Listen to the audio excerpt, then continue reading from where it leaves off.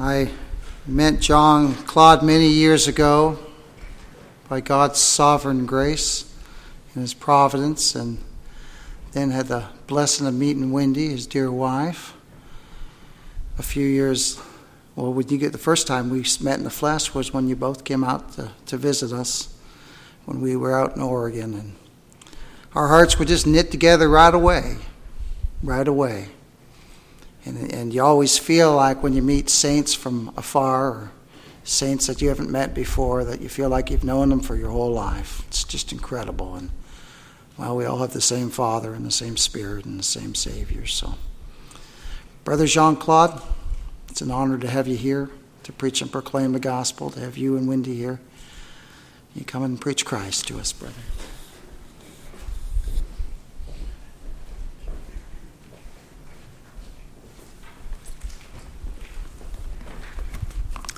Good evening, all. And thank you, Wayne, for these kind words. It is a real privilege and honor for me to have been invited to this 22nd International Annual Conference in Almond. And it's great to be with you, to see you again after 2 years absence, and look forward to time of blessing, just visiting with each other. Wendy and I have been in the U.S. for several weeks now. We're nearly to the end of our stay, but we have been really blessed, and I would be really hard put to tell which place has been the best blessing, and I don't even want to get into that. And so it is very good to see you. I know this is streamed, isn't it? This is live streamed.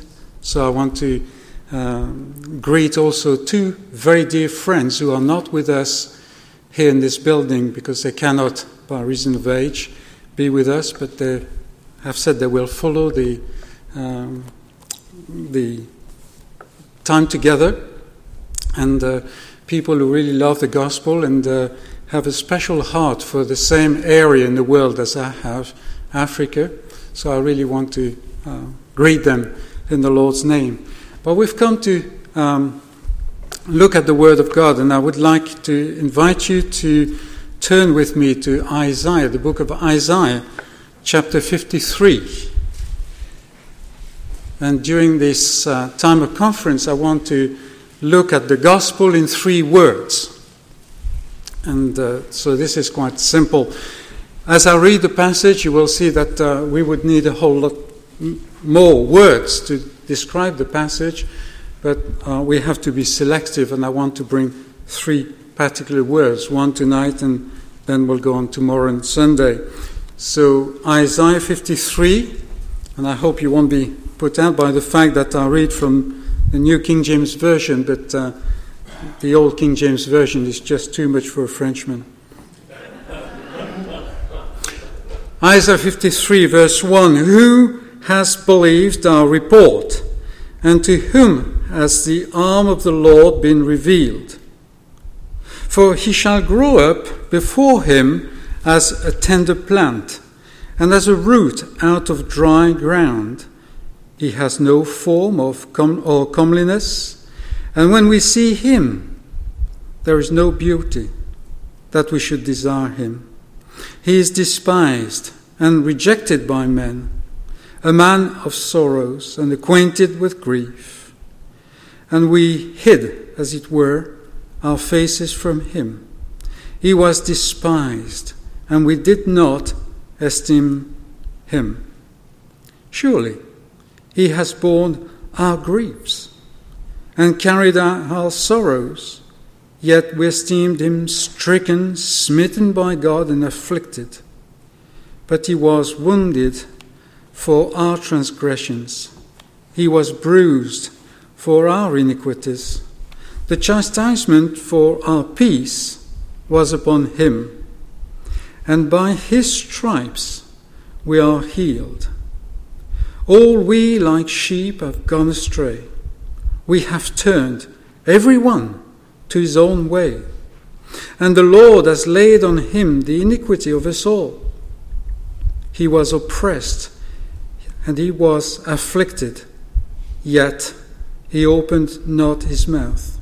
He was led as a lamb to the slaughter, and as a sheep before his shearers is silent, so he opened not his mouth. He was taken from prison and from judgment, and who will declare his generation? For he was cut off from the land of the living. For the transgression of my people he was stricken.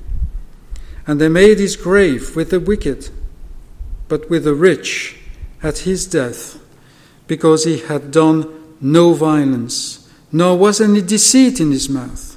Yet it pleased the Lord to bruise him. He has put him to grief. When you make his soul an offering for sin, he shall see his seed. He shall prolong his days, and the pleasure of the Lord shall prosper in his hand. He shall see the labor of his soul and be satisfied. By his knowledge, my righteous servant shall justify many, for he shall bear their iniquities. Therefore I will divide him a portion with the great, and he shall divide the spoil with the strong, because he poured out his soul unto death, and he was numbered with the transgressors. And he bore the sins of many, and made intercession for the transgressors. And this is the word of God. This evening I'd like to look into this first word, which is sinfulness. Here we find sinfulness, especially in verse 6. In verse 6, all we like sheep have gone astray.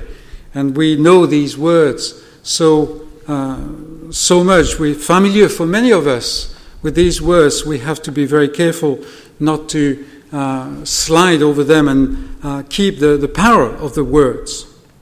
Now, there are several reasons why I want to bring this. It's a sort of a recap for many of us, but often we need to come back to the bare-bone gospel, I would say.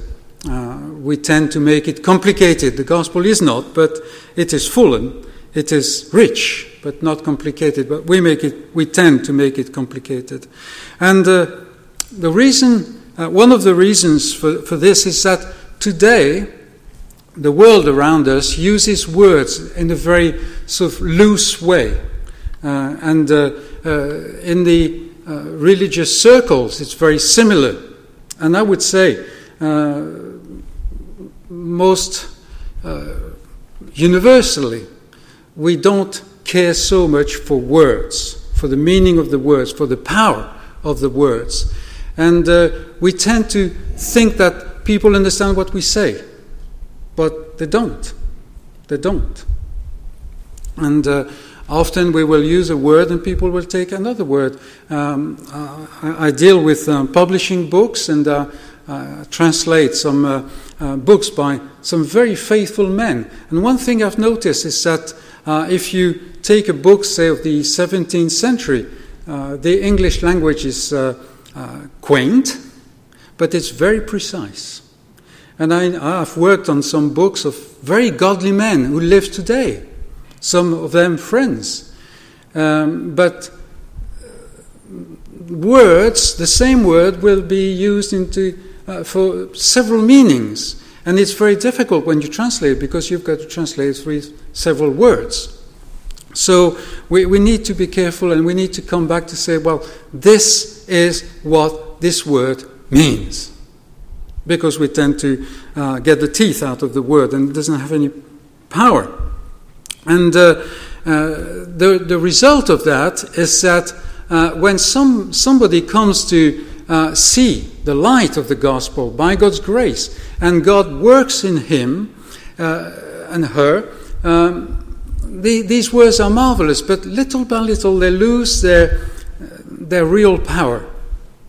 And then the next step is that the life with the life of union with the Lord becomes kind of tarnished. It doesn't shine so much. And whereas if we see, for instance, this word, sinfulness, the real power of it, then our Christian life, our Christian living, that is our witness, our living Christ, where he has placed us, will get its shine again under God's grace. So this is really a reason which I see that in my own life, and I see that very often around me. So this is why I want to spend time here. See, it's 3 words, so it will be sketchy, obviously, but what is the gospel and what it isn't? Because that is important. Another reason is that I find I meet with people who have been well taught, and some people who can express the truth very correctly and precisely, the truth of the grace of God, the grace of God in Christ alone. And people who have been well taught, biblically taught. And maybe you place yourself into that category. But at that point, there seems to be something missing, because we stay and we get content with just an intellectual knowledge. By that I mean knowing the facts about what God has done in Christ. And that is just not enough. Because if we stay with the facts, which are true, I'm not talking about kind of weird teaching. No, facts which are true. But if we stay at that level, then that burning relationship with the Lord very quickly gets cold. And there is not this sort of pulsating, vibrant relationship, this living the Lord in front of this hostile world. And some people will say, well, this is just religious. No, it isn't. It isn't. Because the Lord has left his church on earth, not so that we worship him here. If all the believers were taken to heaven, the worship would be a whole lot better and more powerful. No, it is in order to leave a witness and to take the word to this world, because that is the weapon he uses. So we need to be careful about that. We know something about the truth, and this is shown in our conversation. We tend to slide into a sort of using jargon, pet phrases. You know, you ask a question or you say hi in the morning, and you know the person say, by the grace of God, or more than I deserve, I'm better. That's what you know before they say. Now, I'm not saying that we shouldn't use these phrases, but let us beware of them being just phrases. This is very important to my mind. And I see that in myself. If ever this is not a danger which has touched you, beware, because it will come. And you may be the exception, which proves the rule. So, another thing is that when we come to that, very often we slide into a hardness of spirit. We focus on the facts of truth, and we become doctrinaires. That is, that the only thing we know is correctness. But we forget that the gospel deals with men and women of flesh who are dead in trespasses and sin, and the gospel, with the power of the Spirit, brings them to a new life. So this sort of hardness of spirit is so very unlike the Lord Jesus' Spirit that it actually brings a sort of caricature of the Lord. It is so easy to condemn people. It is so easy to write them off and send them to hell when they're still walking on this earth. So we need to be very careful, because such an attitude, my friends, will bring those who are tainted by it, us, into the spirit of the Pharisees, being better than others. And frankly, we're no better than others. You say, but I've been a Christian for all these years and the Lord has used me and so on. Yes, it may be true. I'm not questioning that. But were the Lord to take his hand ever such a little off us, my friend, we wouldn't have anything to envy of the devil. Because that is only in the power of the Lord and his Spirit that we can walk in his ways. Because these ways are not ways of the flesh. No, so we need to have more of these, like the old Christians, the old believers used to say, bowels of mercy. Now this is an old expression. You may think that's too quaint. Well, when we read in our Bible that the Lord was moved with compassion, Mark chapter 9, I think, is one place. Now actually the expression was that his bowels were constricted. And you can, now as I've said it, you felt what it is, haven't you? Yes, that is it. That is it. We need more of that. More of that. So let's look at what the gospel is and what it isn't. And we want to point to the fact that the gospel gets hold of a heart, and that heart, which is grappled by the gospel under the power of the Spirit, will lead to a transformed life. Now there again, there are people who work out in order to produce a transformed life. That is not the gospel. We know that, but the gospel produces a transformed life, not a perfect life. This is important to underline, because it is a new creation. Now, the one who is impacted, the one who has a life of Christ in him, cannot walk just in ways of the flesh. But there will be things manifested visibly in his life which the flesh cannot produce. And when we see that, then we know that there's something more than the flesh.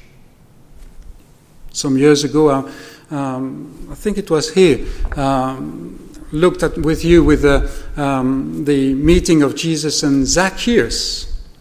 And Zacchaeus, we know that the Spirit is working in his heart already, although he's probably not yet a believer, a new person. Why? Because he refuses impossibility.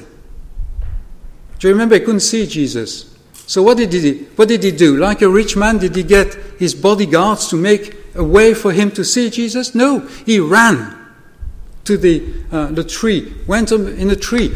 Impossibility was not an option. Well, you know that the flesh doesn't do that. The flesh doesn't do that. So the consequence is that the Spirit of God is already at work. And is at work in every heart which is renewed. And that impacts the life. The old man, again, used to say, I can't hear what you say, because what you do speaks too loud. And they had something in it. So let's see at this sinfulness in verse 6. Because the gospel is good news, that's what it means. But the good news starts with bad news. It starts with bad news. We can only speak of salvation because there is perdition. And the question is, what does lost mean? Being lost, what does it mean? Is it just a religious concept, or is it just one part of a system of salvation, a religious system? And all this section in our text here helps us to see what is the meaning of being lost. I remember somebody very close to me years ago would say, yeah, the gospel is great. It's really great. It's a message of salvation for all the sinners. The problem was that person didn't see herself as a sinner. So it was good for others, but frankly, I'm already not lost, which is not really laughable. I mean, we smile, but anyway. So here in verse 6 we see, what is it? It is to have gone astray. To have gone astray. That means to go here and there and back here, and you don't know where you're going. There's nothing. There's no guide. There's no real focal point. In fact, somebody like this is not in danger to being lost. That person is already lost. It doesn't know his way. He's astray. And this is really a true picture of man by nature. The men of this world, look at them. All those experts and scientists we have. They go one way, you wait just a few years, and they'll go the other way. No, it is this. One day they go to one place, next day they go to another one, and they do exactly the opposite, and then they come back to the beginning. James speaks about that sort of spirit when he says, some people say, well, I will go to such a place, and I will do business, I'll stay there a year, and so on, and then I'll come back. No, that is the world. It's going all over the place. And as one piles up the years, one realizes that this is what the world is made of. Promises which have no real substance. And you're coming to sort of electoral times there, and you will hear the promises. You already hear them, and you've heard them so many times, and it is a wonder that people believe them. And being lost is that you have no kind of marker, no marker at all. You are led astray, and on top of that, there are many merchants. There are many merchants coming and trying to take you all their own way, and in the process they get rich, of course. So when one is led astray, when one is without any sort of bearings, then there's great danger. There's great danger. But Isaiah continues, or Isaiah brings some more color to the pictures. He speaks of all we like sheep here.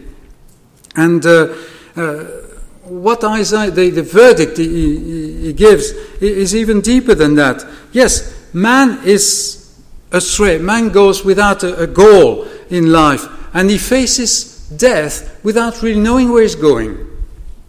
But he adds, like sheep.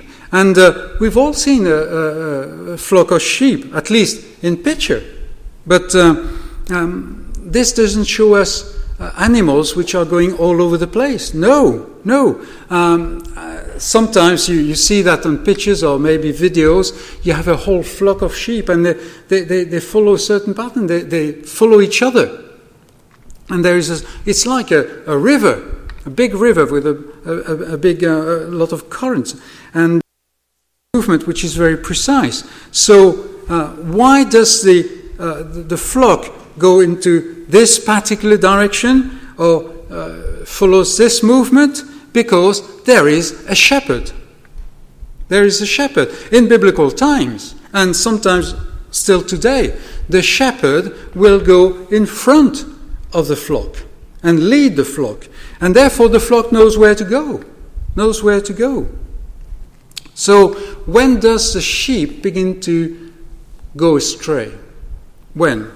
When there is no shepherd. When the sheep finds itself on its own. And especially when the contact with the shepherd is lost. And once this is lost, there's no way the sheep can find the way. Just no way. By itself. It is not made for that. And man is such a creature. Such a creature.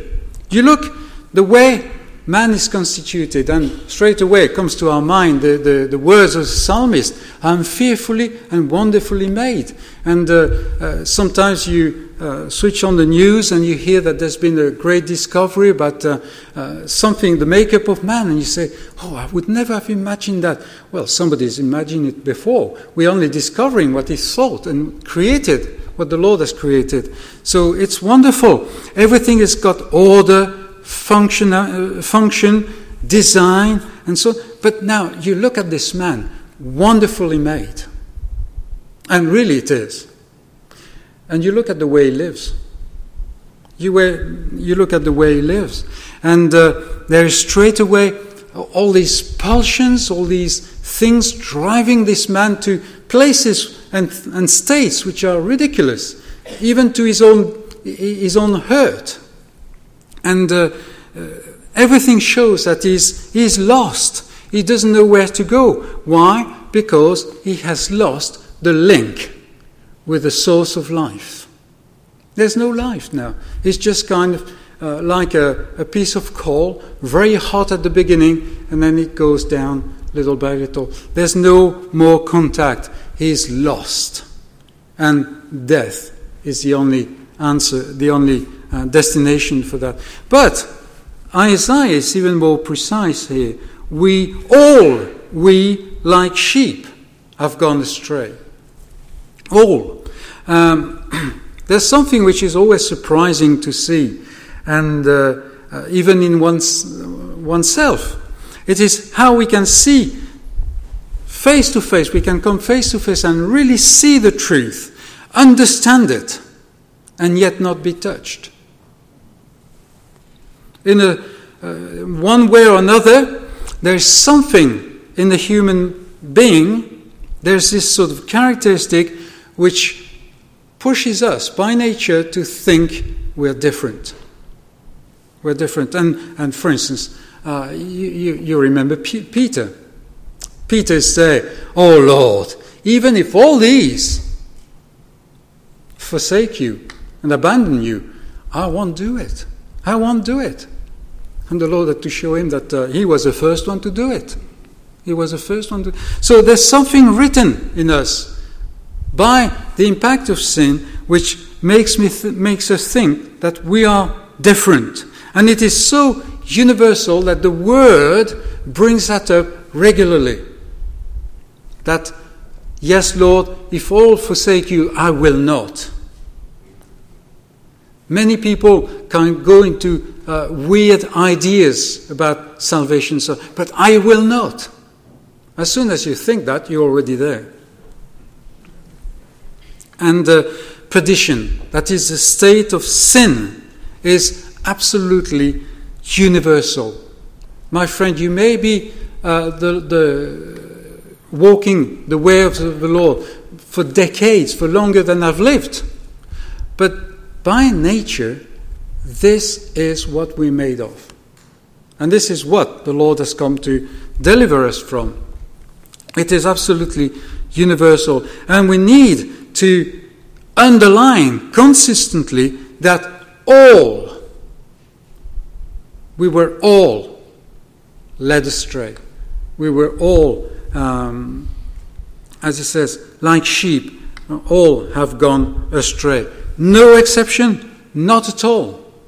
But then Isaiah is even more precise. He continues by saying, "We all, like sheep, have gone astray. We have turned, everyone." Everyone. God doesn't stop at just the universality of sin and therefore perdition and damnation. No, because even if man believes the universality of sin, there is still this thing which tries to unhook my own responsibility in saying, well, I'm part of the race. It's collective, it's communal, and but therefore my own personal guilt is diminished. I'm not that bad after all because everybody is the same. You see, the human mind, my friends, is twisted And we don't even begin to understand to what point until we look in the Word of God. No, not at all. Each individually, each has followed his own way. And this shows us that there is a dynamic which pushes man to turn always around himself. In one way, he's gone astray with regard to the Creator and not knowing where he should go. Also, at the same time, he has this sort of focal point to follow his own way. But because he's such an inconsistent creature, now that he has lost the real bearing, then he goes his own way, but it's to and fro and back and this. So everyone, and it is really personal. Each will follow his own way. And this shows us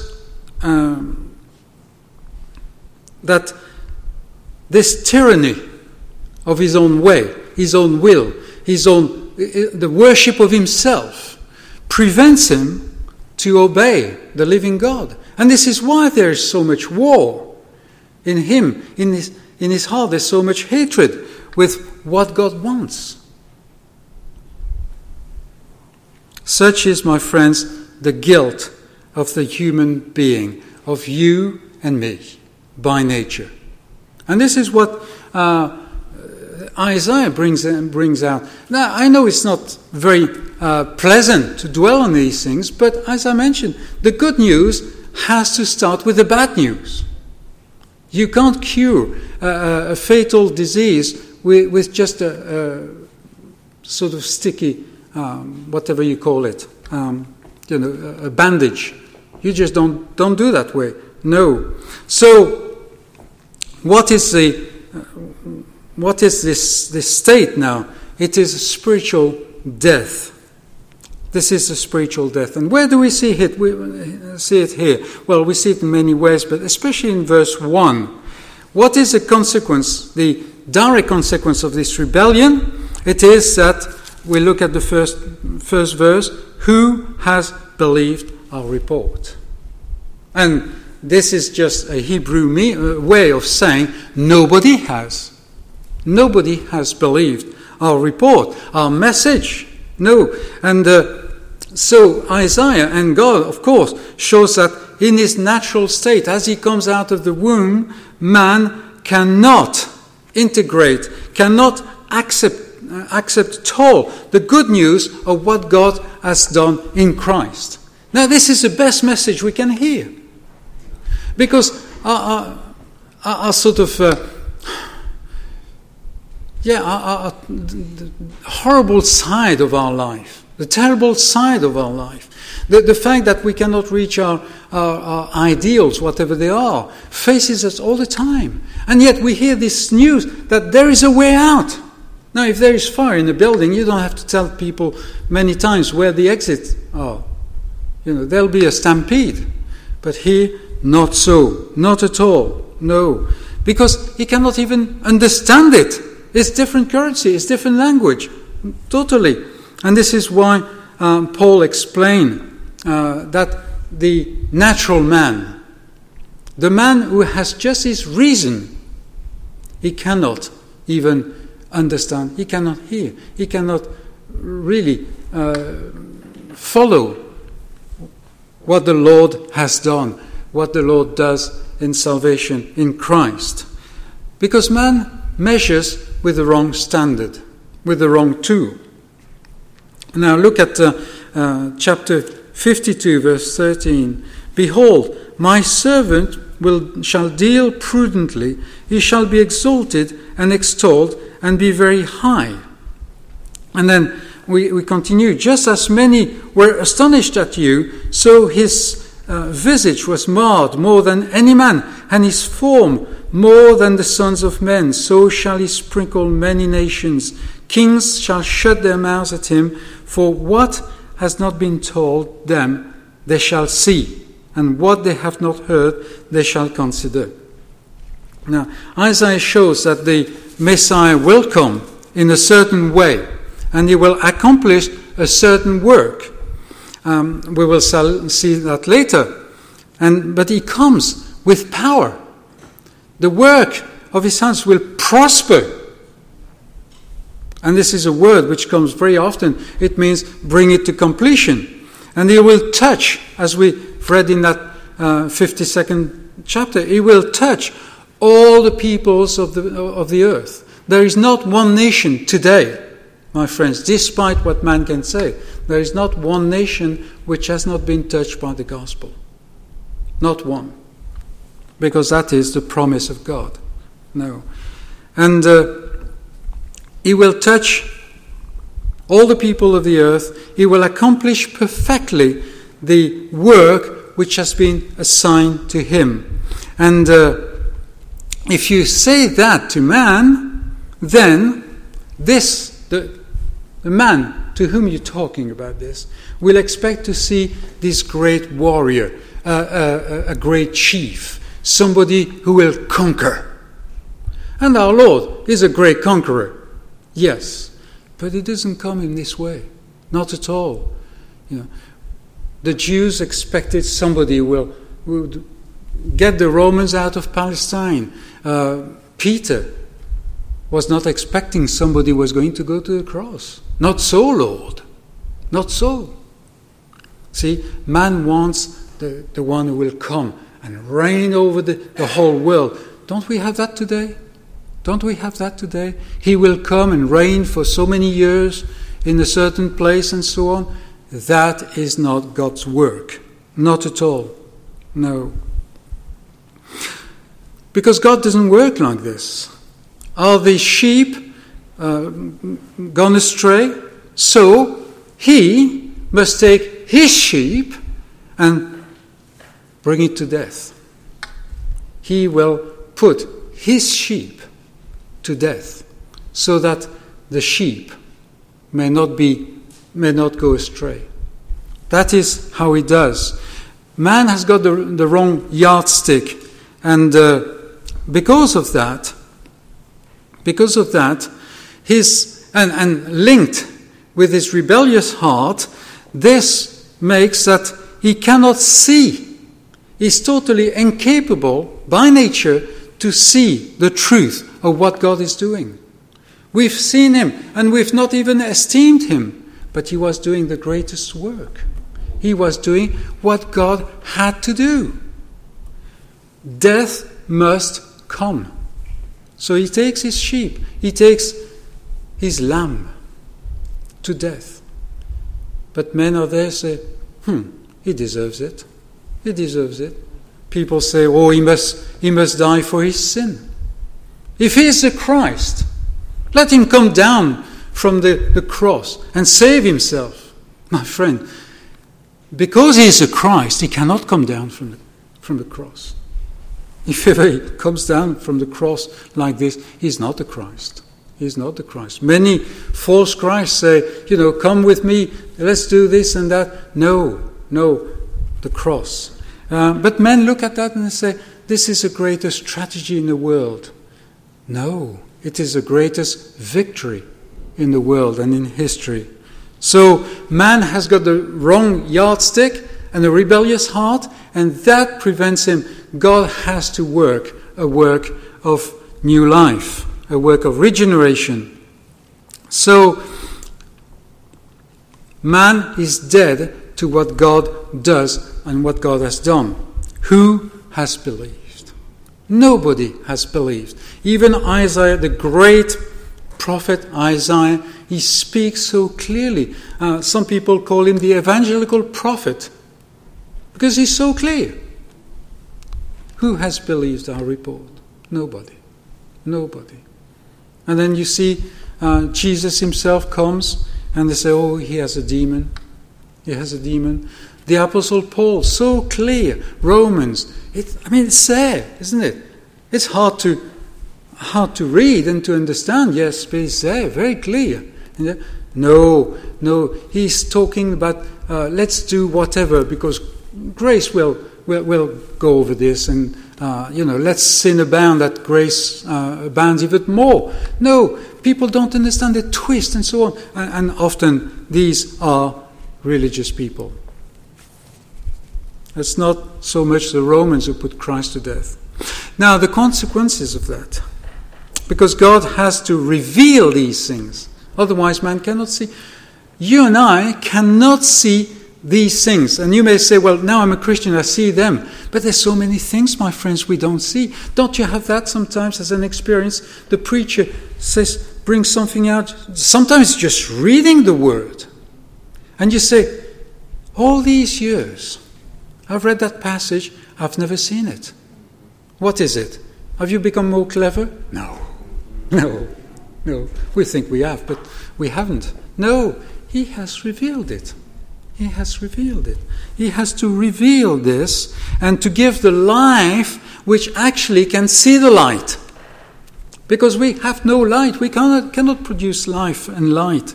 No. So what are the consequences of that? Because we could continue for a long time on that subject.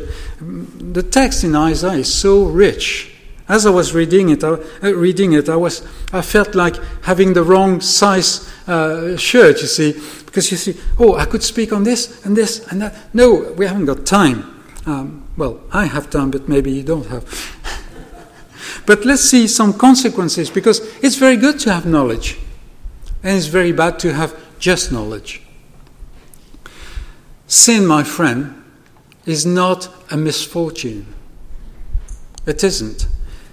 If we hear what is said around us in the world, and often in religious circles, and even in Christian circles, the state of man is something which has kind of fallen on him, just like this.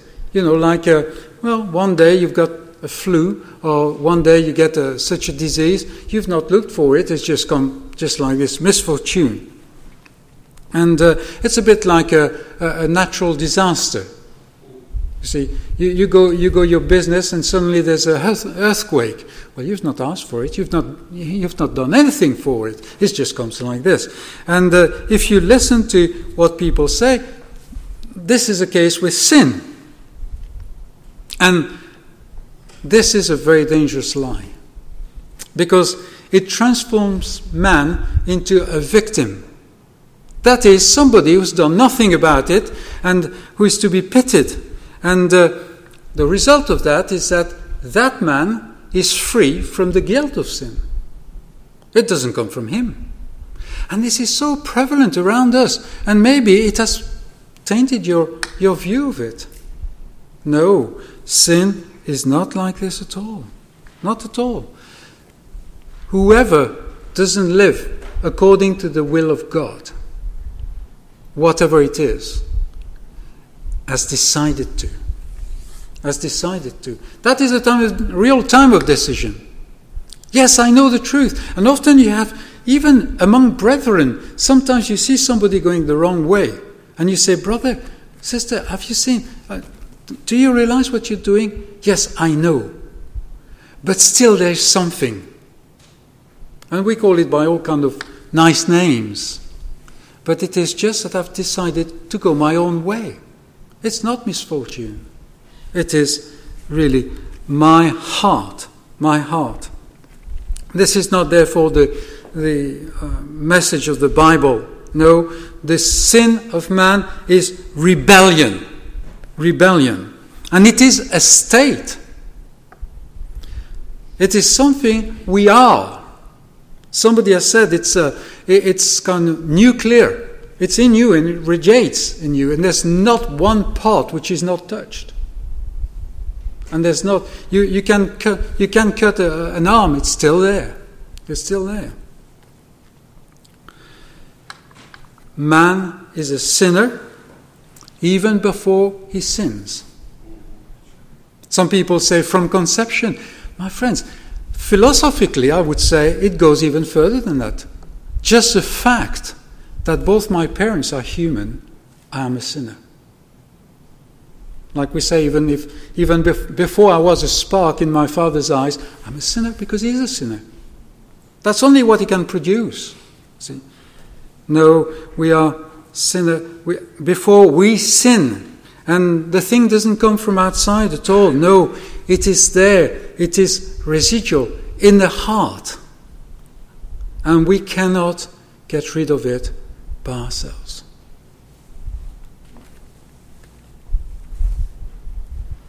So, the one who believes biblical truth cannot blame anything else in order to escape his own guilt. Now, the one who has been saved, yes, the sin and the guilt of it has been put on another's shoulders. But it is still his guilt. His guilt. His sin. And therefore, my friends, there's no place for any personal glory. None whatsoever. These guys there, they're such sinners. Well, maybe they are in circumstances, and maybe they've got a makeup which is opening them to certain sins which are maybe more obvious than others. But that is not sin, it's sins. But sin is the same. It's the same. It's a state before God. State of rebellion, state of putrefaction, state of being odious to God. And there is no personal glory at all. One other thing also is that any cooperation with those who deny the total responsibility of man is impossible. I cannot say man is totally responsible for his sins and walk in harmony with somebody who says, well, no, he's a victim. Something has come to it. So you see, today we're surrounded by this message. And if we believe the Bible, we cannot walk with these people. There's no possibility. Not at all. So this is one consequence. Another one is that sin is universal in the absolute. And this is true on the personal level. This is true also on the sort of community level. There is not one man who is spared by sin. None whatsoever. And also, there is not one part of man which is not tainted by sin. Therefore, there's not one part of man, one even side of man, which can contribute to salvation. And therefore, my message, when I go and gossip the gospel, or share the gospel, or whatever you call it, cannot make an appeal to what is tainted. Not whatsoever. And so therefore the fact that sin is universal, sin touches everything, that sin is from the foot right to the crown, directs my own message, my own methods.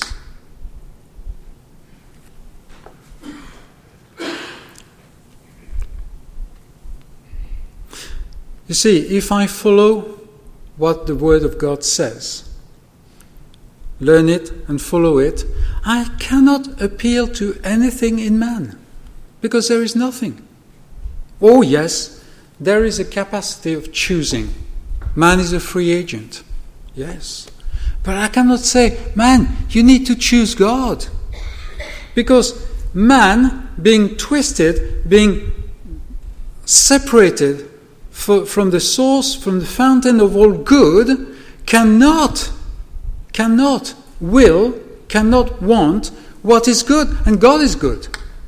God is good. So yes, I'm able to choose. But because of my nature, I will always choose naturally what is not good. What is according to me. See? So there is free agency, but not free will. And this is here, because sin is universal. Absolutely universal. And that will free us from using gimmicks and things in order to get the results. Yes, in conversion, emotions will be sometimes touched. And there will be an act of the will, yes. But there is before that a new life which is given. And therefore, the will is in a sense a new will. And I don't need my nice music to kind of prepare people and these endless appeals and all these things which are actually insults to such a great being. You see? No, just say the word. And this is so much better, so much easier. You don't have to find things and gimmicks, not at all. If one is quite imaginative, that can be quite easy, but others, some of us, are not so good at that. No, but then come back to the word. Come back to the word and just say the word. You know, in churches, and maybe, well, we're not immune to that. There is a lot of distrust of the word of God. Now, I guess you're all awake. This is shocking to say that. How can I say that? We love the word of God and so on. Okay, why do we use other means to help the word of God? Is the word of God not enough? Is the Spirit, does the Spirit needs a little help? No. The word and the Spirit brings life. So you see, this is a consequence which is very real. And in myself, I want to grow. I want to love the Lord with all my heart. I want to serve Him more, and whatever way we can express that.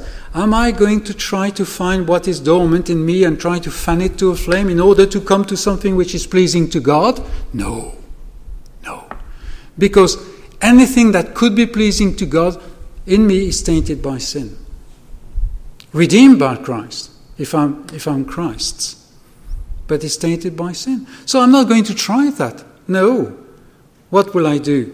Go to the Word. And live according to the Word. See, often we say we need to fight against sin. And in a sense, there's nothing totally wrong with that. But I think there would be a whole lot of fighting and failure which would be avoided if we were just obeying. Obedience is better than sacrifices. Obey the word of God. But if you don't know the word of God, how can you obey what is said?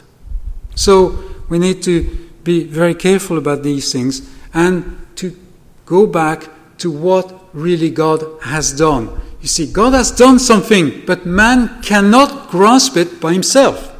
Therefore I go to the word of God. And even the word of God, I can't understand it.